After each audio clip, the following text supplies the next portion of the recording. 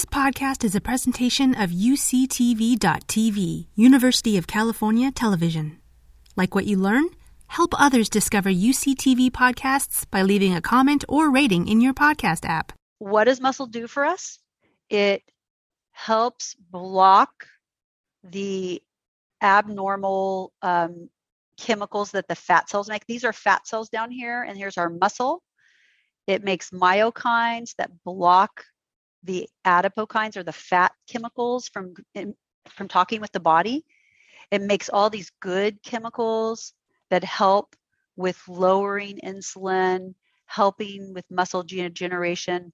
This one chemical right here, irisin, helps with cognitive function, helps the brain, and it helps you use sugar more effectively so that you're less likely to be diabetic. So muscle mass does a lot for us and does a lot for cancer patients.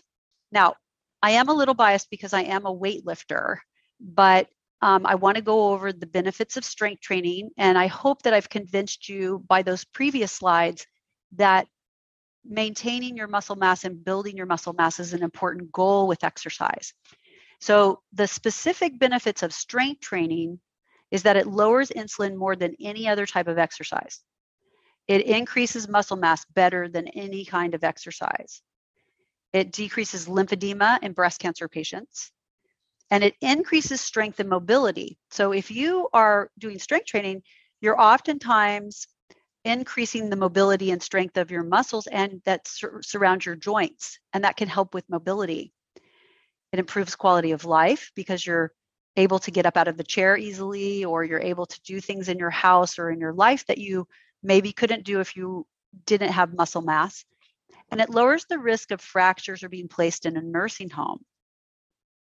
So this is a study that they did with patients who walked 30 minutes a day, 150 minutes a week of walking, 30 minutes a day, 5 days a week.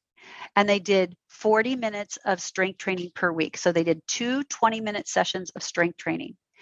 And they measured all these different chemicals in the body, the leptin, adiponectin. They looked at the weight, waist, and hip ratio.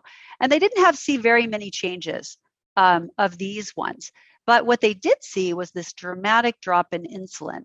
And insulin's a growth factor for a lot of different cancers to grow. And just that little bit of strength training and 30 minutes of walking did a very good job of lowering the insulin level. You've been listening to a podcast by University of California Television. For more information about this program or UCTV, visit us online at uctv.tv